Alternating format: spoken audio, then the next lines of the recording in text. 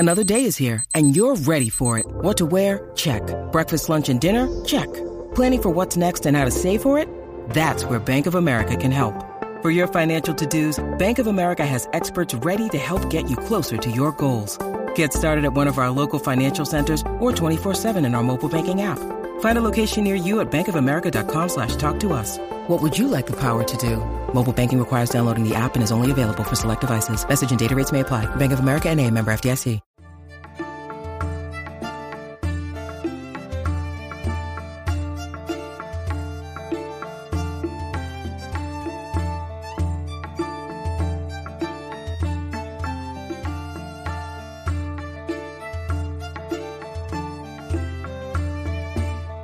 This is the Tudors Dynasty Podcast. And now, Rebecca Larson. Welcome to the show. I'm Rebecca Larson, host of the Tudors Dynasty Podcast, and today's episode is a bit different from previous episodes, as this time I'm the guest. I was recently asked by Rosie, the host of the History A podcast, to come on and talk about Thomas Seymour. How could I refuse such an invitation? So for those of you who have been following my journey with Thomas Seymour, I really hope you enjoyed this episode. But before we get started, I'd like to thank my newest patrons, Tracy E., Carla W., Susan C., Maddie A., Lucy, and Mary Christine. Thank you so much for your support. And thanks as well to all of you who are existing patrons. If you would like to become a patron, you can do so by going to Patreon, that's patreon.com/Tudors Dynasty, and click Become a Patron. Right now, patrons receive early access to lessons on my tutor course, as well as being eligible to win my monthly patron gift giveaway. This month, I'm giving away 2 books, Young and Damned and Fair by Gareth Russell and Corrado by Adrian Dillard. One is about Catherine Howard, and the other one is about Catherine Carey. You really can't go wrong. In addition, since it's the anniversary month of Anne Boleyn's execution, I also have a handmade replica of Anne Boleyn's famous bee pearl necklace as part of the gift. This necklace is absolutely stunning, and it was offered to us by Sonia at the Falcon's Nest. So don't forget, if you'd like to become a patron, you can do so by going to patreon.com/Tudors Dynasty and just click Become a Patron. If you enjoy Tudors Dynasty Podcast, please subscribe or follow wherever you listen to my episodes. Also, if you would feel so inclined to do so, please leave a review there as well. I absolutely love it when I get reviews, and I love to hear from you. If you'd like to reach out to me to chat on one of the subjects of my show, or just to say hi, you can do so on Facebook, Twitter, and Instagram. So let's get on with this episode. So today I'm talking with Rebecca from the Tudors Dynasty Podcast, and I'm so happy she's able to join me to talk about one of her passionate topics. So I will let Rebecca present her topic and give you an idea of what we're going to be talking about today. Hi, Rosie. Thank you so much for having me. I'm really excited to be on the show. And today we're going to talk about my favorite character in Tudor history. Well, he wasn't a character. He was a real person. And I'm referring to Sir Thomas Seymour, who was the brother of the Queen Consort, the third wife of Henry VIII, Jane Seymour. And Thomas is one of those intriguing and, in my opinion, unfairly judged characters in Tudor history. And so I have made it my mission to study him for the last 4 years. And I hope that today and in the future, I can show people a different side of him. It's always nice when we can revisit and understand people a little better when it comes to time periods. So very appreciated. Thank you. I could talk about him all day, every day to anybody. My husband and teenager are grateful that I'm finally talking about him to somebody else. Yeah, it's like my family and Vikings. They're like, stop. Right? It's like, no, listen to me. I have something very important to say to you. You've already given a small intro, but what time period are we talking about? We're talking about the Tudor era. So the Tudor era was from 1485 to 1603 in England. Thomas lived somewhere between, we believe, 1507 and 1508 till 1549. So right in the midst of Henry VIII's reign and then into the beginning of his son Edward VI's reign, who was, by chance, Thomas's nephew. And so we know that Thomas was around King Henry VIII, but what type of documentation are we looking at to learn about him? Oh, when it comes to Thomas, he was the lesser known of the two Seymour brothers who were at court. So he had an older brother named Edward Seymour, who, when their sister Jane became queen, he became the Earl of Hertford, and Thomas became a knight. And so in the records, you often see a lot more of Edward because he was more well known at court. He was more involved in the proceedings and such. Thomas came to court in 1530. And that's the first documentation that we have of him in original records that show that he was a servant to Sir Francis Bryan. Many of you would be able to recognize who Sir Francis Bryan is if you watch The Tudors. He was the one with the eye patch. I like to think that he was very much like the character in the show, kind of a ruffian, a scoundrel, but very loyal to his king. And from there, as Jane was at court as the third wife of Henry VIII, Thomas became more and more recognized. Throughout time, we can see through original documents that he was granted lots of land and properties and manor houses. But it really wasn't until Henry VIII died in 1547 that we're able to see a little bit more about who Thomas was as a person. And that's the part of his life that I think intrigues me the most. Like, who was this man and what happened to him? Who were the people that he surrounded himself with? And who did he marry? And how did this all come to an end for him? Because ultimately he was executed. Spoiler alert. I always think everybody knows everything I do, so I'm sorry for those of you who I just told you he died. That's okay. That's okay. So let's start at the beginning. So he's Jane's brother, but where can we start with him? Well, the Seymour line in general, if we're going to go all the way back to the beginning, if you believe in legend, the Seymour family can be traced back to the time of William the Conqueror's invasion of England.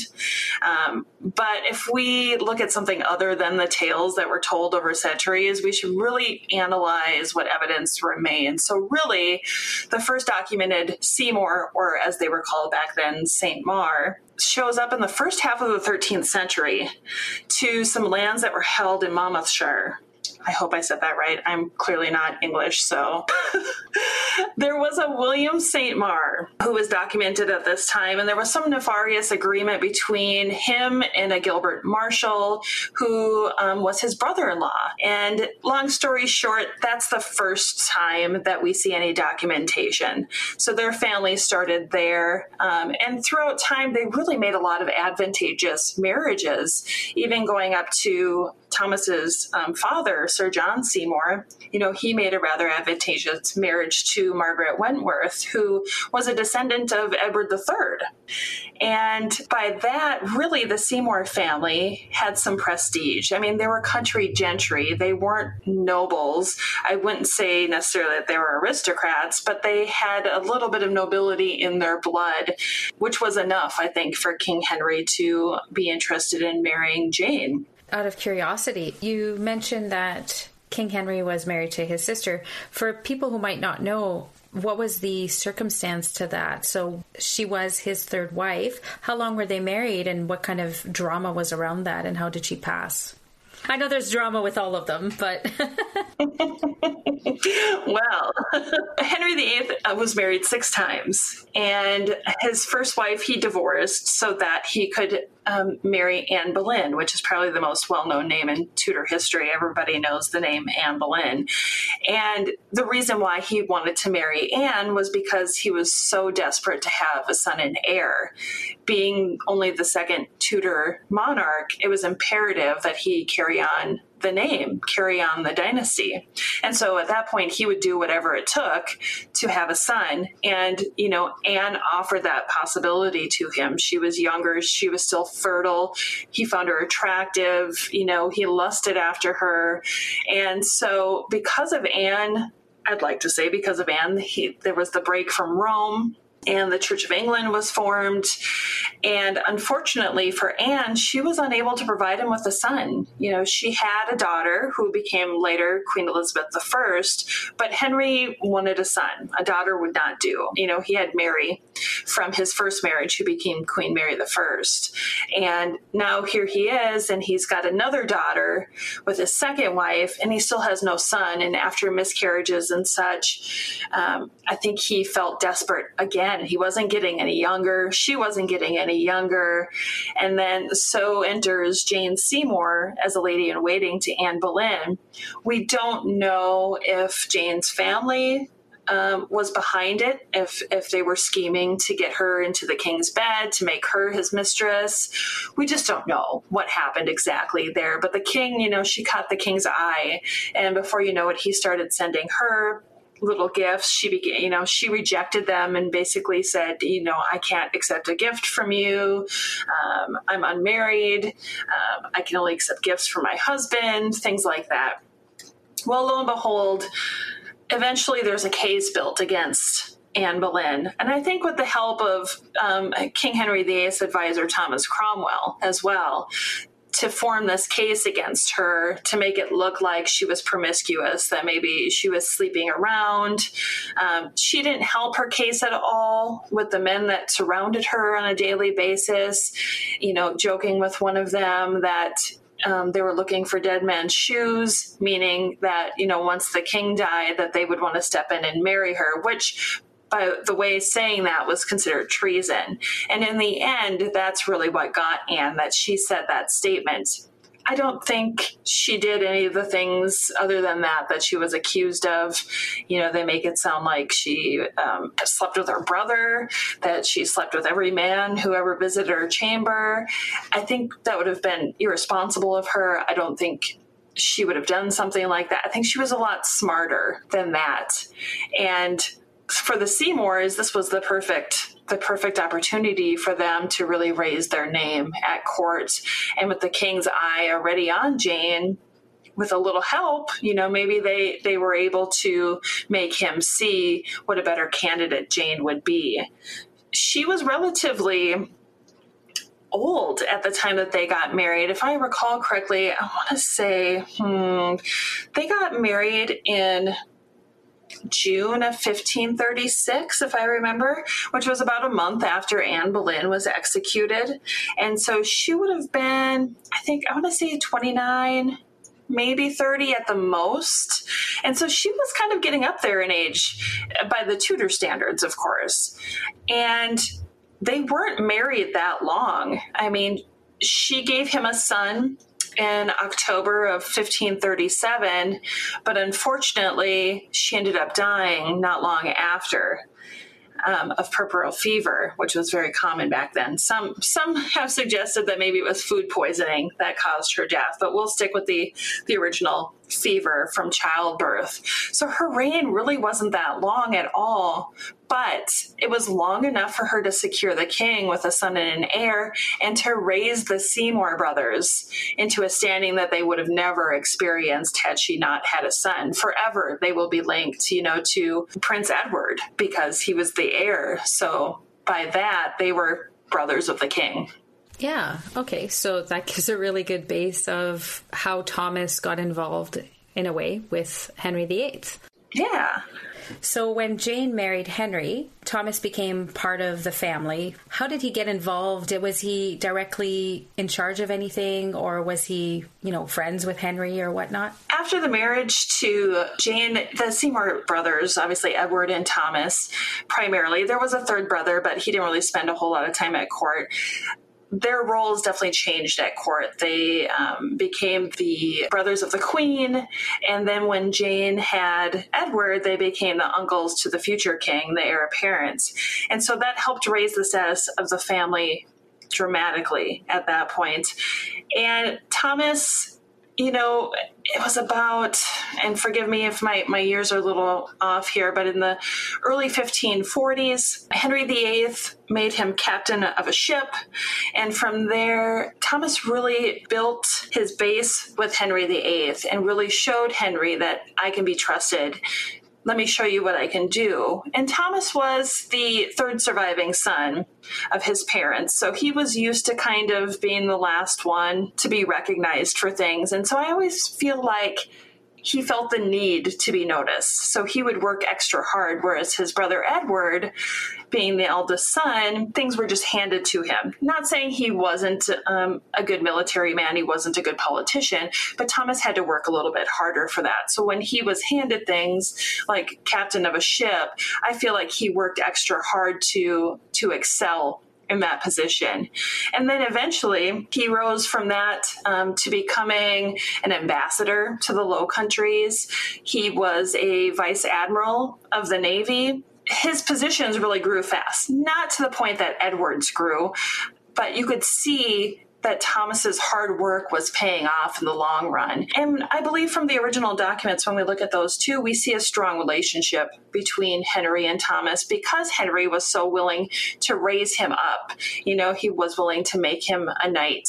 He was willing to eventually make him part of the Privy Council. He would do what he could for Thomas because Thomas was loyal to him. And Thomas was well liked. You know, it's often said that people really liked him. They liked him more than his brother Edward because I think Thomas was the fun one. He was the one that was maybe a little bit more laid back. Maybe he didn't have as much pressure on him to excel as Edward did. So we often hear how, you know, the women loved him. He was tall and he was good looking. He was charismatic. The women loved him. The men seem to have gotten along with him really well. He also seems to have gotten along really well with his brother Edward at this time too. So he was a likable dude. And that's one thing that I think draws me back to him so much is that during this time in his life, prior to the death of Henry VIII, he was very well liked.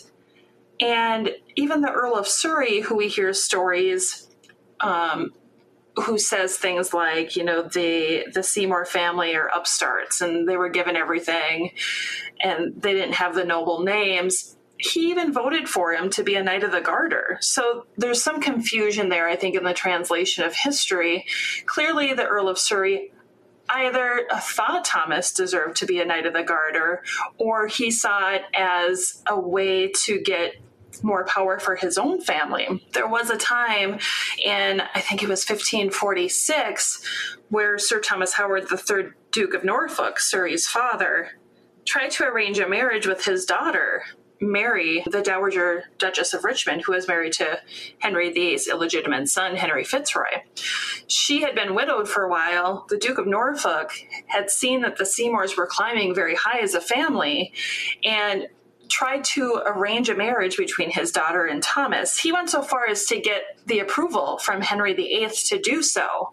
And at some point, it all fell apart. And we don't really know what happened at that time and why it fell apart, whether she wasn't interested, whether Thomas really wasn't interested, but it would have been a great marriage for both of them. It really would have raised Thomas's standings, but it didn't happen.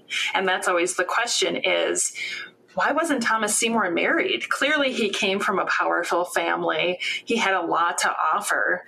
It could have been more, but having that Seymour name behind him made him an attractive candidate. And then we see it like a year later, the Duke of Norfolk comes back again, and he's trying once again to arrange this marriage. Henry VIII approves it. Thomas says, okay, you know, I think this is a good idea. And then it falls apart. And the story goes that Mary Howard was against it. She didn't want to marry him. And I think there's some confusion there in exactly where it went wrong. I think for her, it was smarter for her to not remarry. I think she benefited more from being a widow and having all this land and still having this connection to the King of England through her deceased husband, who was his illegitimate son. So here we are, you know, if Thomas Seymour was born in 1507, 1508, he's almost 40 years old at this time, and he's still unmarried. And to me, for somebody who was so attractive to women and such a desirable candidate, it often makes me wonder, why hadn't he married? What was he waiting for? Yeah. I mean, you wonder if something was under the surface that we just don't know now. Well, now we have to look at, what happened in 1543, because that gives us a little bit of a clue there as to later in his life, obviously, why he wasn't married yet. Because in 1503, that's when Catherine Parr comes into the picture. And she was in England with her husband, Lord Latimer, who at that time was dying. They had come to England for him to get better care.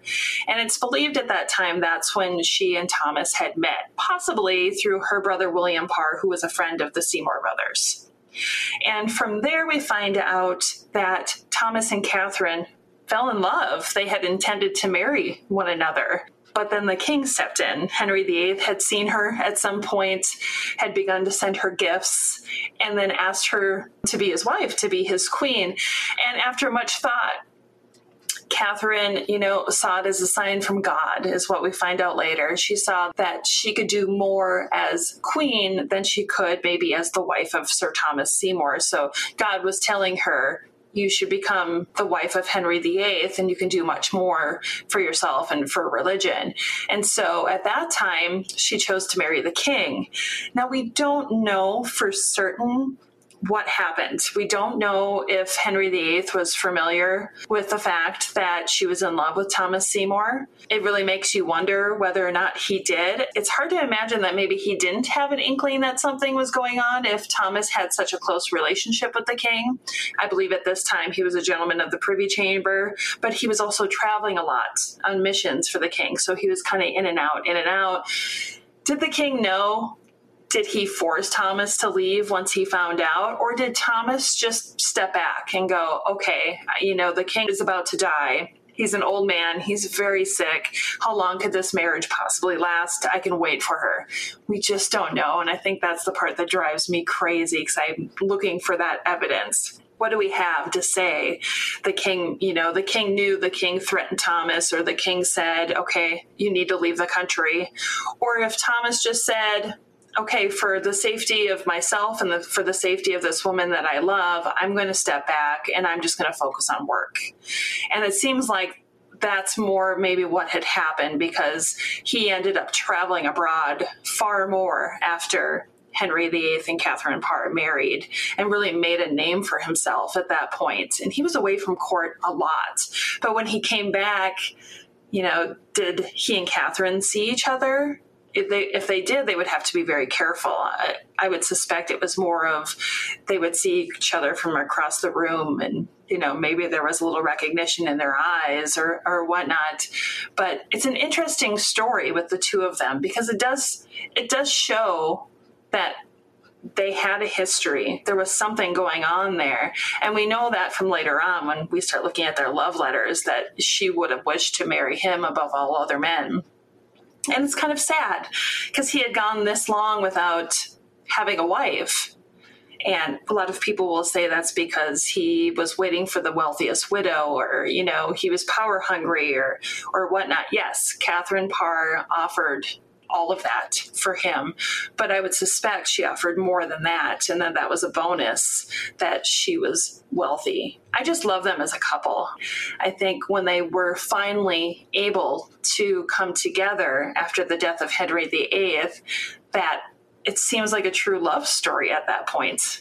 If we were to move ahead a little bit in time, because that's where you were, I think, is when the king died.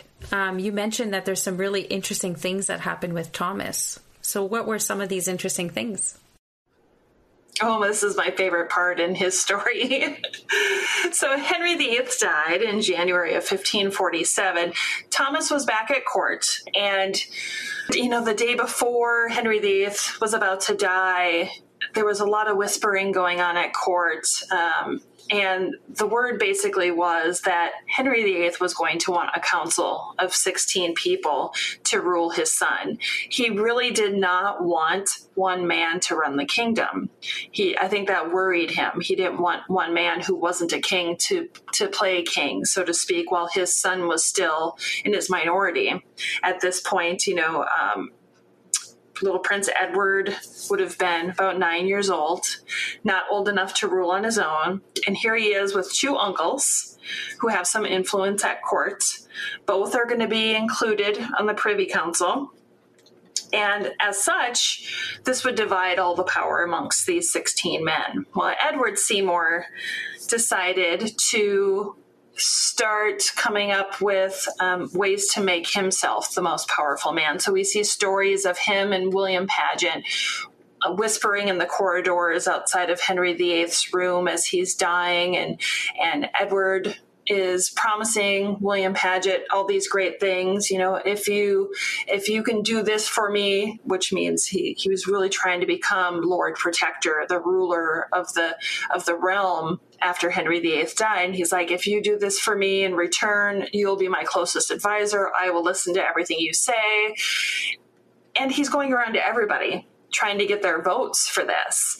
And it's alleged later in Thomas's Act of Attainder that Thomas agreed to this, that Thomas said, oh yeah, you know what? You can have all the power. No big deal. I think this is a great idea. Well, the problem is, I think Edward Seymour was promising things to everybody. You know, if you give me your vote, this is what I'll do for you. And unfortunately, he didn't necessarily pay people back the way that he said they would, which started a little bit of infighting. His brother Thomas was made Baron of Sudeley at that time. So Edward Seymour became Lord Protector and governor of the king's person. The Earl of Warwick, who had been at that time Lord Lisle, he became the Earl of Warwick by giving up his title Lord High Admiral to Thomas Seymour. Now, he wasn't very happy about that. Now, Lord Lisle was John Dudley, for those who are unfamiliar. John Dudley comes from a long line of well-known Dudleys. Lots of them had been executed, and they had not been treated very well by the king in the past, by both King Henry VII and Henry VIII. And so when Edward Seymour came to John Dudley and said, hey, I have a deal to make for you. I want to make you the Earl of Warwick, which was a very powerful title. But in exchange, I need you to give up the title of Lord Admiral to my brother, because I need to pacify him. Because Thomas at that time was not happy being made a baron. He needed something more. And so Edward, I think, believed that making Thomas Lord Admiral would give him a little bit more power and prestige. Well, unfortunately, this really wasn't what Thomas was looking for. I feel like Edward making him Baron was kind of a slap in the face. He was the brother of the Lord Protector, the uncle of the King of England, and you just make him a baron. It seems absurd to me. They didn't make him a duke. They didn't make him an earl. They made him a baron of all things. So I think he was angry about that. And that might be just about the time when he began to rekindle his feelings with Catherine Parr, because not only did she offer him her, undying love, because she still had a thing for him. Well, I think while she was married to Henry VIII, that she was willing to come back to him so soon after Henry's death, that he saw her as an opportunity as well. Like, here's this woman I love. She's the Dowager Queen, which comes with lots of power, lots of money.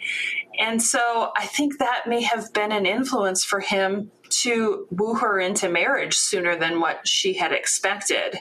And so they secretly married, it's believed, in May of 1547, so just mere months after Henry VIII had died on January 28th, 1547.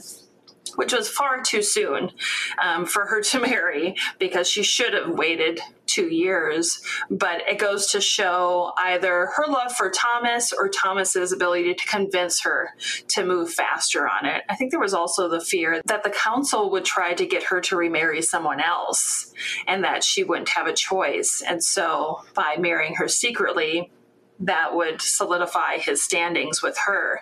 Now, they eventually had to go behind Edward Seymour's back and get the approval of the king, whom Catherine Parr was very close to. Edward VI, she was like a mother to him. She was all that he knew almost his entire life. And so they were able to convince him to suggest the marriage. So Thomas Seymour, we read the stories of Thomas Seymour paying little Edward's servants to ask him, don't you think your Uncle Thomas should marry?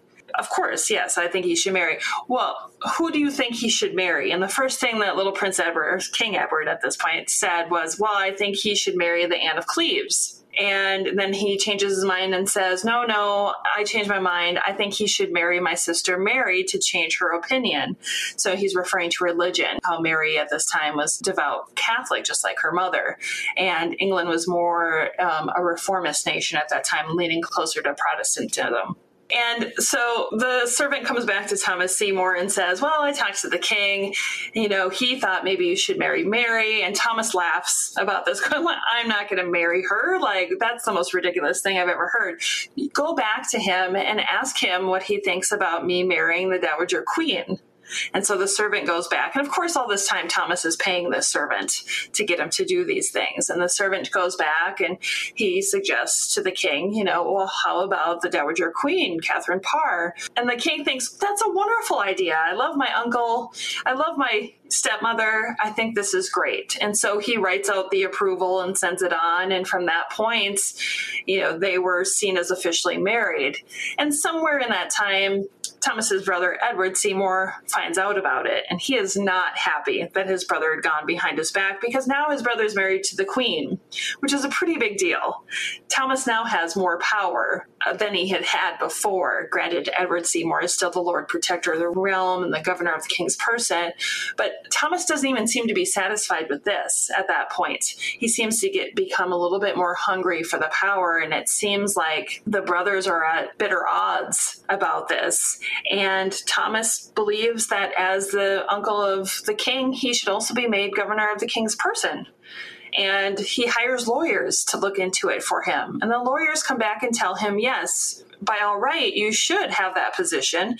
If we look back to the reign of King Henry VI as a minor, he had two uncles, and those uncles then shared those positions. One was Lord Protector, one was governor of the realm. But Edward Seymour and his council of men, who he had essentially bribed to be there, would not do it for him. They just refused. And I think they were fearful, for one reason or another, of Thomas having any more power than he already had. From that point, it just got worse. It just escalated from there. And thankfully, Thomas had Catherine Parr to kind of keep him in check a little bit, because I think Thomas had this ability to wear his emotions on his sleeve, to overreact at times. And this is kind of where I feel a connection with Thomas Seymour. I feel like he and I were a lot alike in that respect, where I can be kind of emotional sometimes. And if somebody upsets me, I'm going to do what I can to get what's rightfully mine. And I see Thomas doing that as well. But while he's got this fight with his brother over these titles, then he begins a fight with him about the Queen's jewels, of all things. And Catherine Parr is upset that she has personal jewels that are locked in the tower that belong to her, that were gifts from King Henry, that were a gift from her mother, that she can't gain access to. She had a right to these jewels. These were not owned by the crown. These were Catherine Parr's jewels. And between Edward Seymour and his wife, they just refused to give them up. They were like, no, you can't have them. And it just embittered, I think, both of them even more towards the rule of Edward Seymour, that Catherine Parr even, made comments about how she could have, I think, was spit in his face. She was so mad, had he been closer, and how she called Edward Seymour's wife Anne names like that hell. Like, there was a lot of fighting between these two couples, and it didn't start until Thomas had married Catherine Parr. I think there was some jealousy going on both ends, and it just escalated. It got worse. I feel like the soap opera of Henry VIII kind of continued after his death. It did. Thomas Seymour made sure that it continued after his death. And then Catherine Parr, after not having any children her entire life, miraculously becomes pregnant at an older age. And they're both over the moon excited that, she's pregnant and they're going to have a child. And what an exciting time.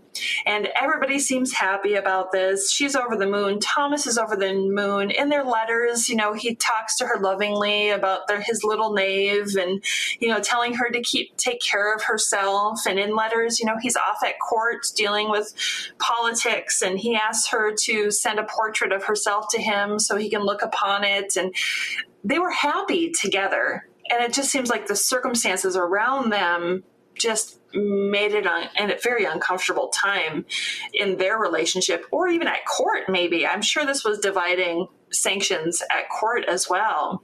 But then when we get to Catherine Parr and having their child, they eventually move out to Sudeley Castle because Thomas was the Baron of Sudeley.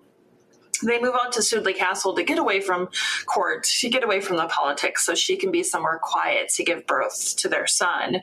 And they move out there in the summer of 1548, and at the end of August, she's, in labor, preparing to give birth, and she gives birth to a healthy daughter, and even though it was a daughter, Thomas was still happy. He was over the moon to have a daughter. He was, I think, even more in love with Catherine at that moment, because here they are, these two. They finally made it. They have a child together. Everything seems great. And then 5 days later, she dies. And Thomas is devastated by this.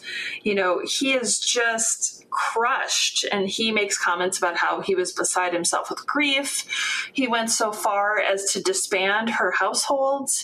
I feel like at that point, he lost it. He was so sad, so broken down. And then he kind of went off the rails.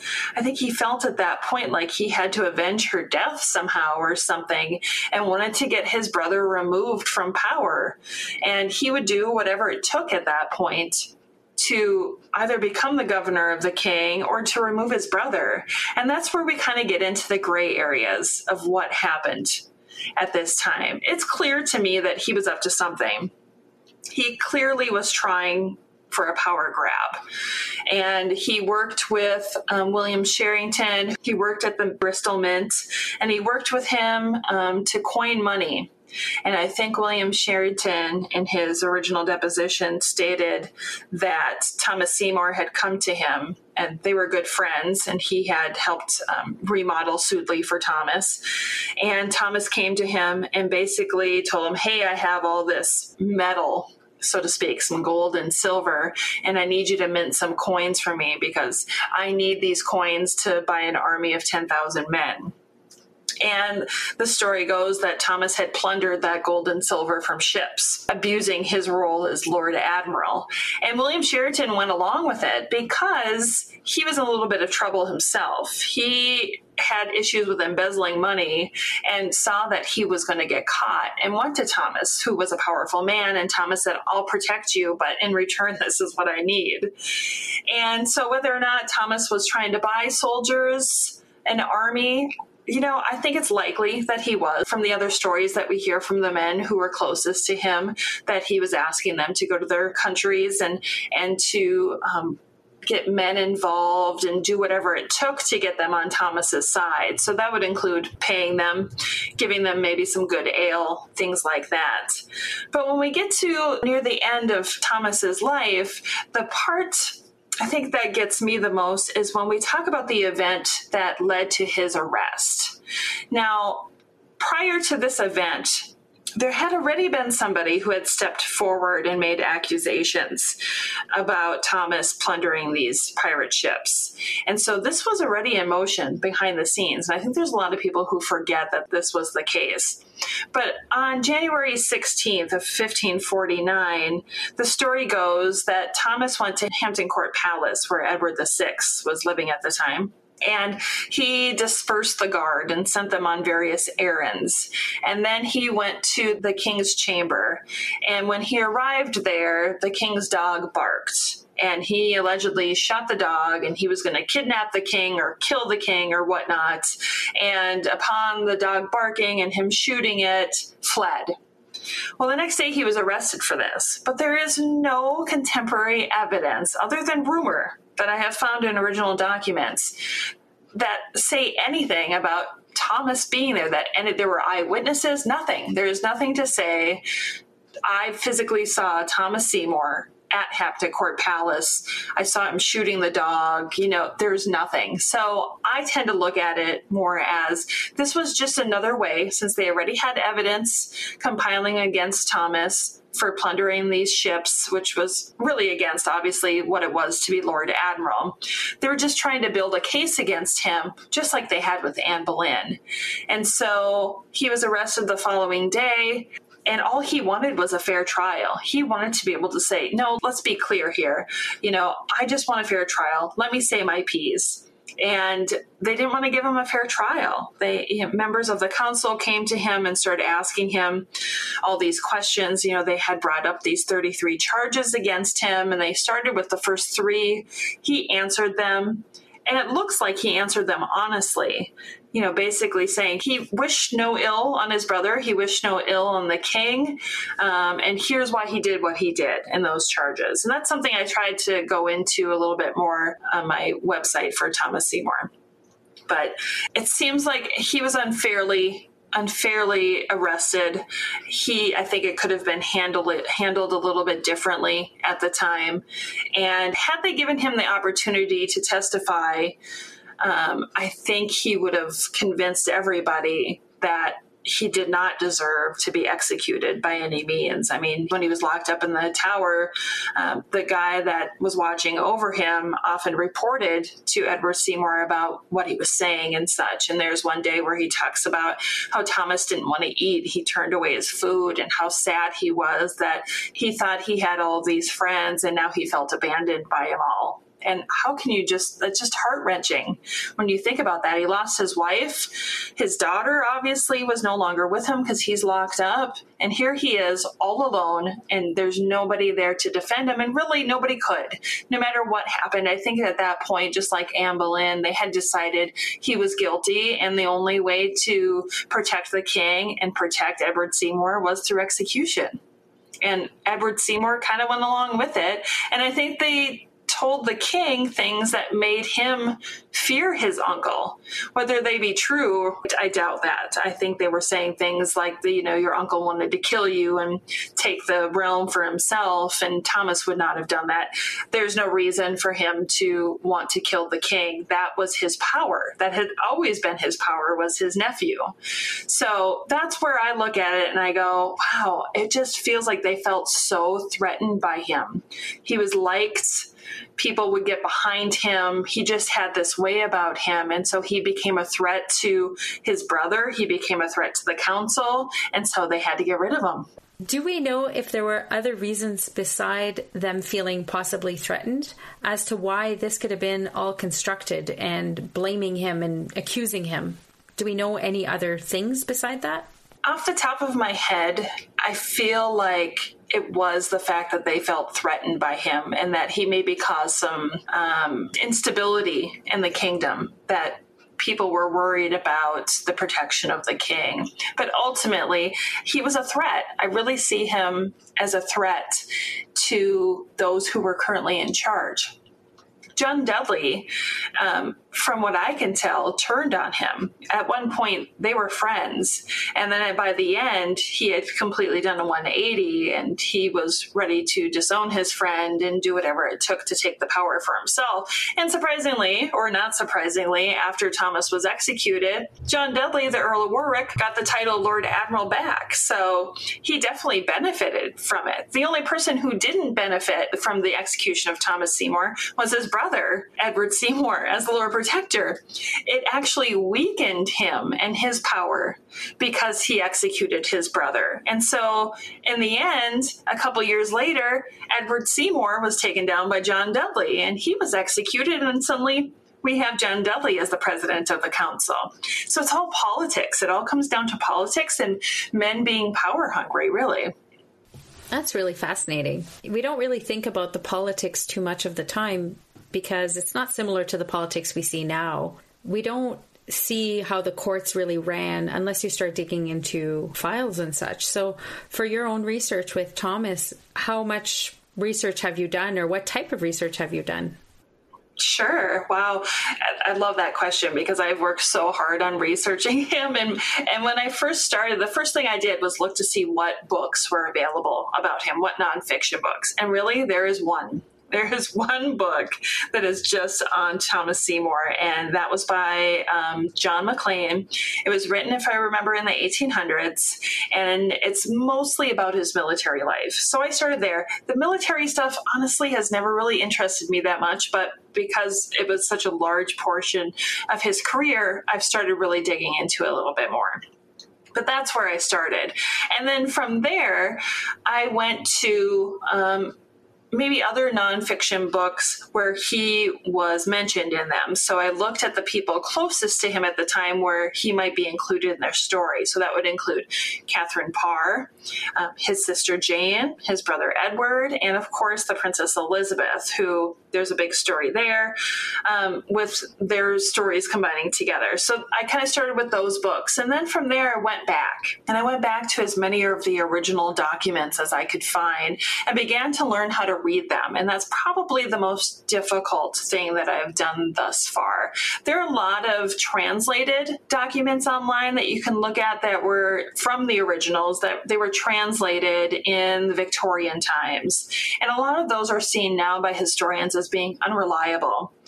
And so I decided I'm going to go back and I'm going to look at these original documents myself and attempt to translate them to make sure that something wasn't translated incorrectly, to make sure I have a better understanding of why these were written, a better understanding, better view of the 16th century mindset, so to speak, and how politics worked and why these documents were drafted.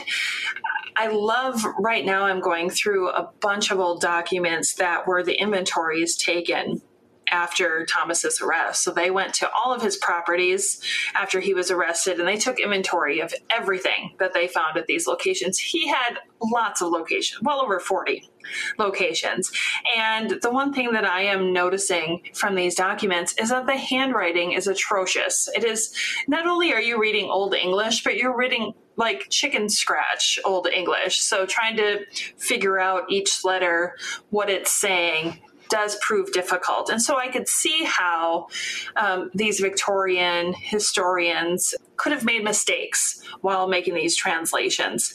And so it's been fun to be able to go back through these documents and get a look for myself and kind of understand the bigger picture, understand everything that was going on during the time that he was alive, and seeing if I can come up with new conclusions. And since going through these old documents, that was one of the reasons how I discovered, and I had said earlier, that, you know, Thomas supposedly agreed to his brother becoming Lord Protector, and that he signed this document saying as much. I have found the original document. His signature is not on there. So that leads me to question, is this the original document that I'm actually looking at, or is it a copy? And is there another one somewhere else where he did sign it? And if there is, why isn't it available? You know, was it destroyed at some point? I don't know. But it's interesting to investigate these things and to look into the mystery further and hopefully to find new evidence that people haven't found before to say, here's why I believe this, and here's the evidence that I have to back it up. Absolutely. Primary source work is always the funnest part. It definitely is. And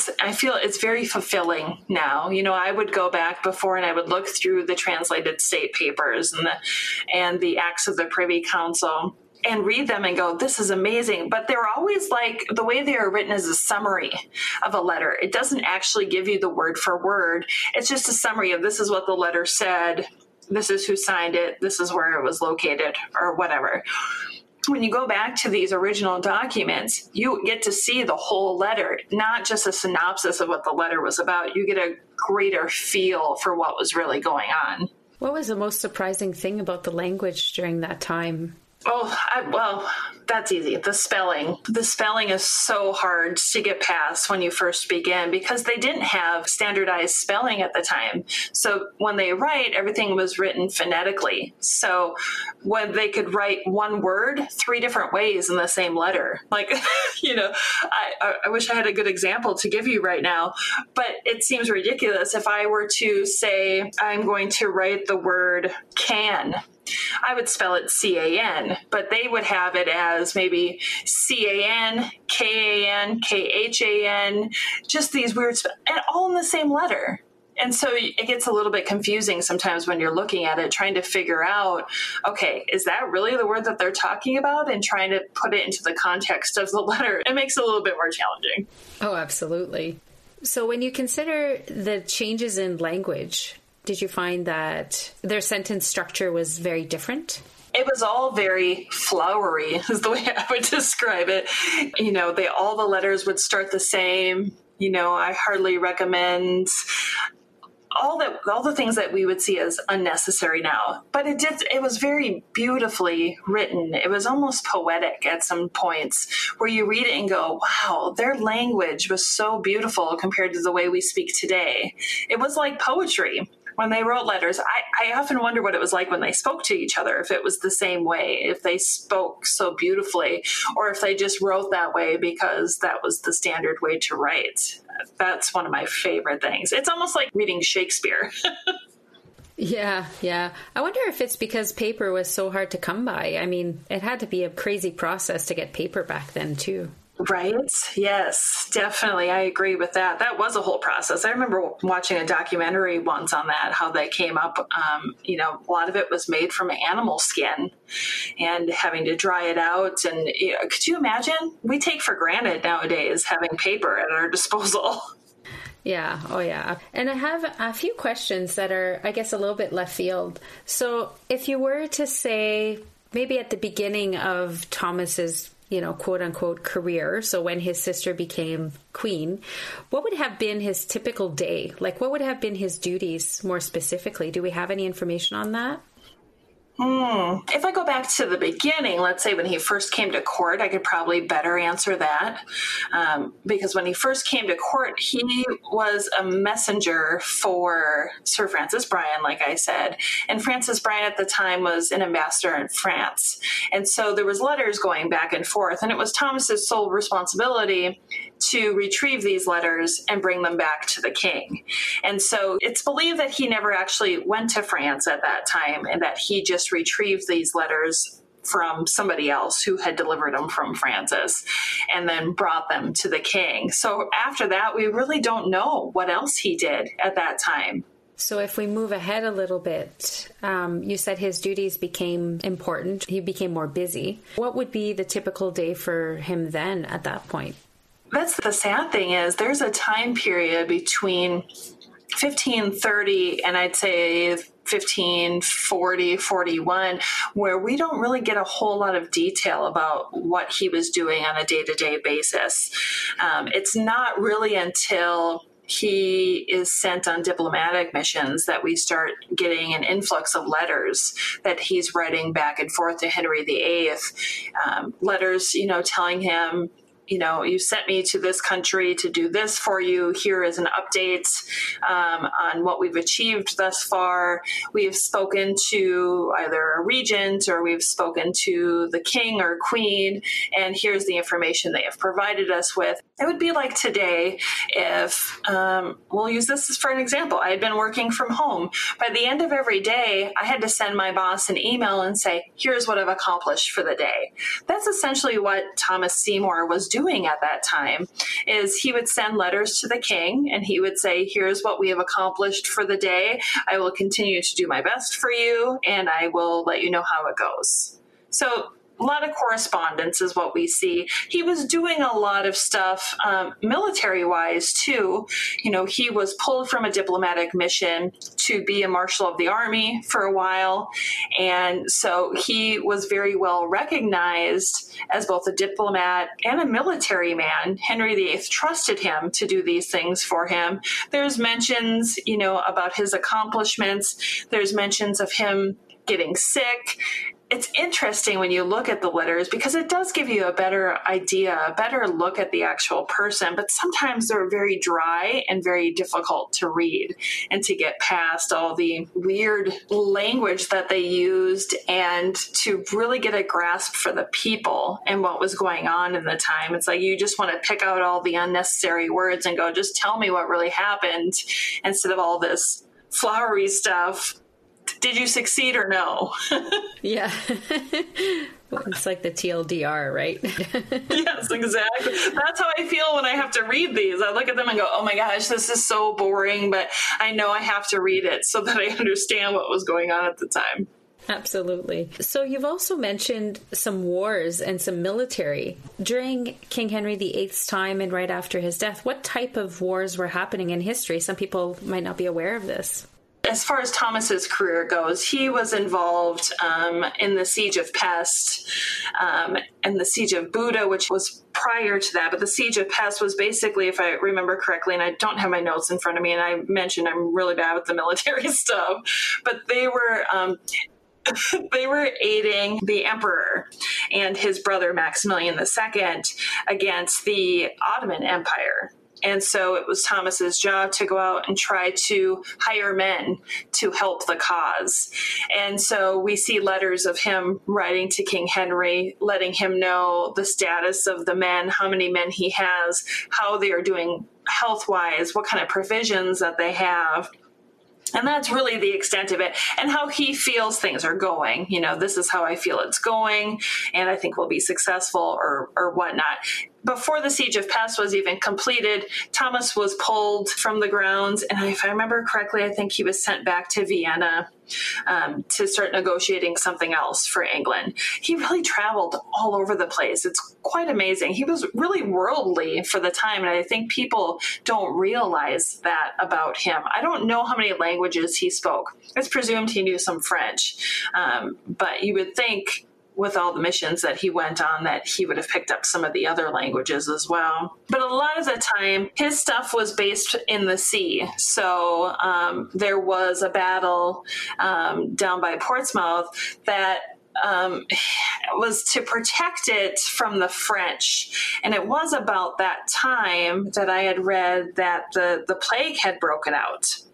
And so many of Thomas's ships in his fleet at that time had come down with the plague. And that was very interesting for me to read, because it had also mentioned at that time that Thomas had gotten sick, that he was unwell. It's not 100% clear if he caught the plague, if he was infected with the plague, or if he was unwell because he was upset that he had so many men that had come down with the plague. Regardless, he was unable to do anything. So I feel like he was definitely quarantined for about a month, which I thought was interesting because I feel like that's not spoken about very often. But his military stuff is something that I'm working on getting better at understanding, because it is a big part of him. In the book that I'm writing on him, sometimes it's easier to put things in writing than it is to speak them. Especially with military things, I'm guessing you have lots of dates and movements, and it's just much more complex. Yeah, absolutely. I was just curious because I'm not super familiar with the wars and the different conflicts that they had around that time period. Mm-hmm. There were definitely a lot during the reign of Henry VIII. He had something against the French, because that seems like who he wanted to fight against the most.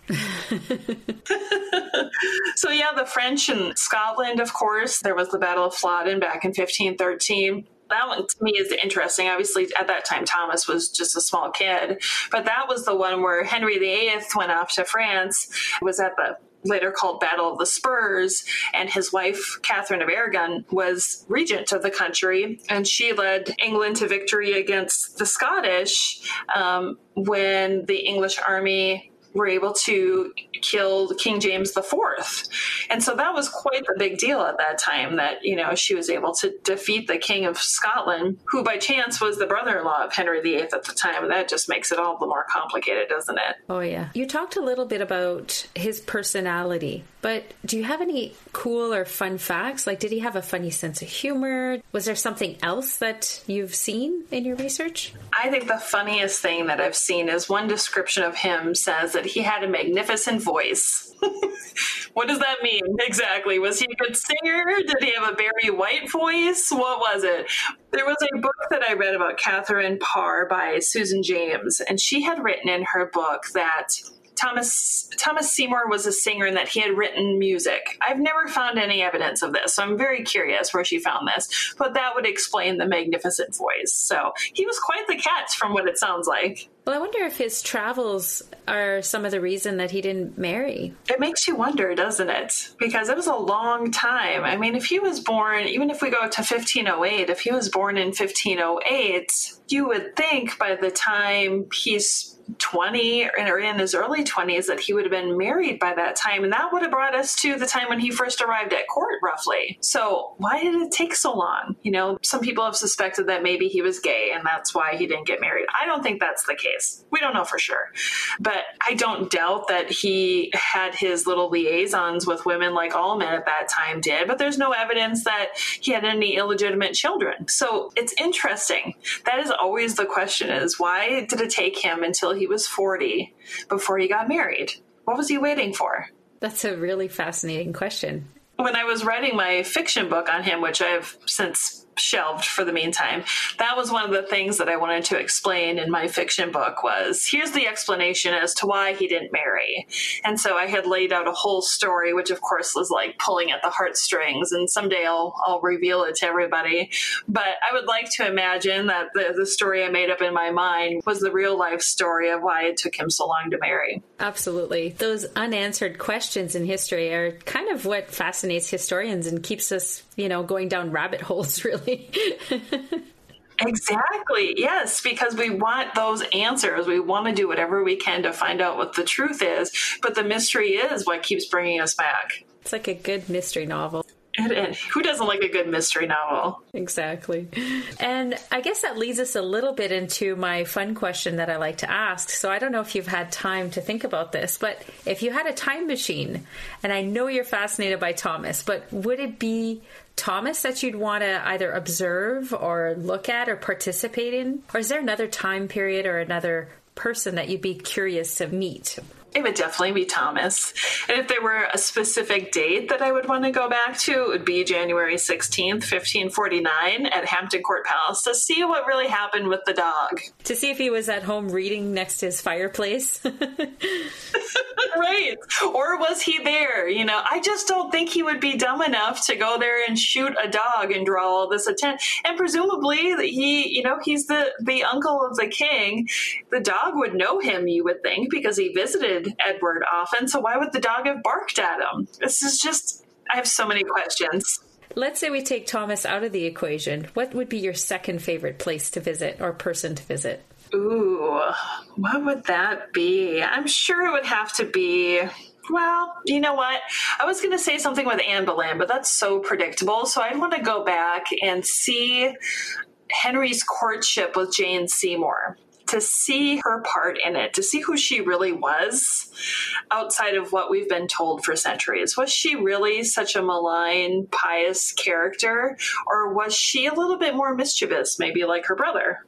Yeah, that is a very good question, actually, because in families you have different personalities, but who knows, right? Definitely. Part of me feels like she was more like Catherine Parr, in the respect that she was religious and she seemed a little bit more level-headed, but we have her two brothers who show us such different character that you can't help but wonder, did she have a little bit of that devious side in her as well, being a Seymour? I don't know. Was it a genetic thing or not, right?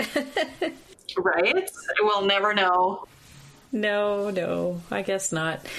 And I guess we can wrap up with, was there anything else that you wanted to share? I know we can go on for a long time, but this is a really, really solid overview for anybody who's interested. Was there anything else you wanted to share? If you're interested in learning more about Thomas Seymour, I do have a blog that I started a few years ago called the Thomas Seymour Society. So it's thomasseymoursociety.com that you can go to and see some of the things that I've put on there. I don't have everything on there because some of it, obviously, I want to leave for my future nonfiction or biography book that I'm doing on him. And I feel like once I can get all that down on paper, that it will show Thomas Seymour to you in an entirely new light, that I hope he no longer has that stigma of being a cad, of being a molester, of all of these rude things that have been said about him for centuries. I really want to show a different side of him that hasn't been shown before. So that definitely check out the blog. I talk about him a lot on my podcast. Somehow I find a way to work him into almost every conversation, but I can't help it. I know him best, so...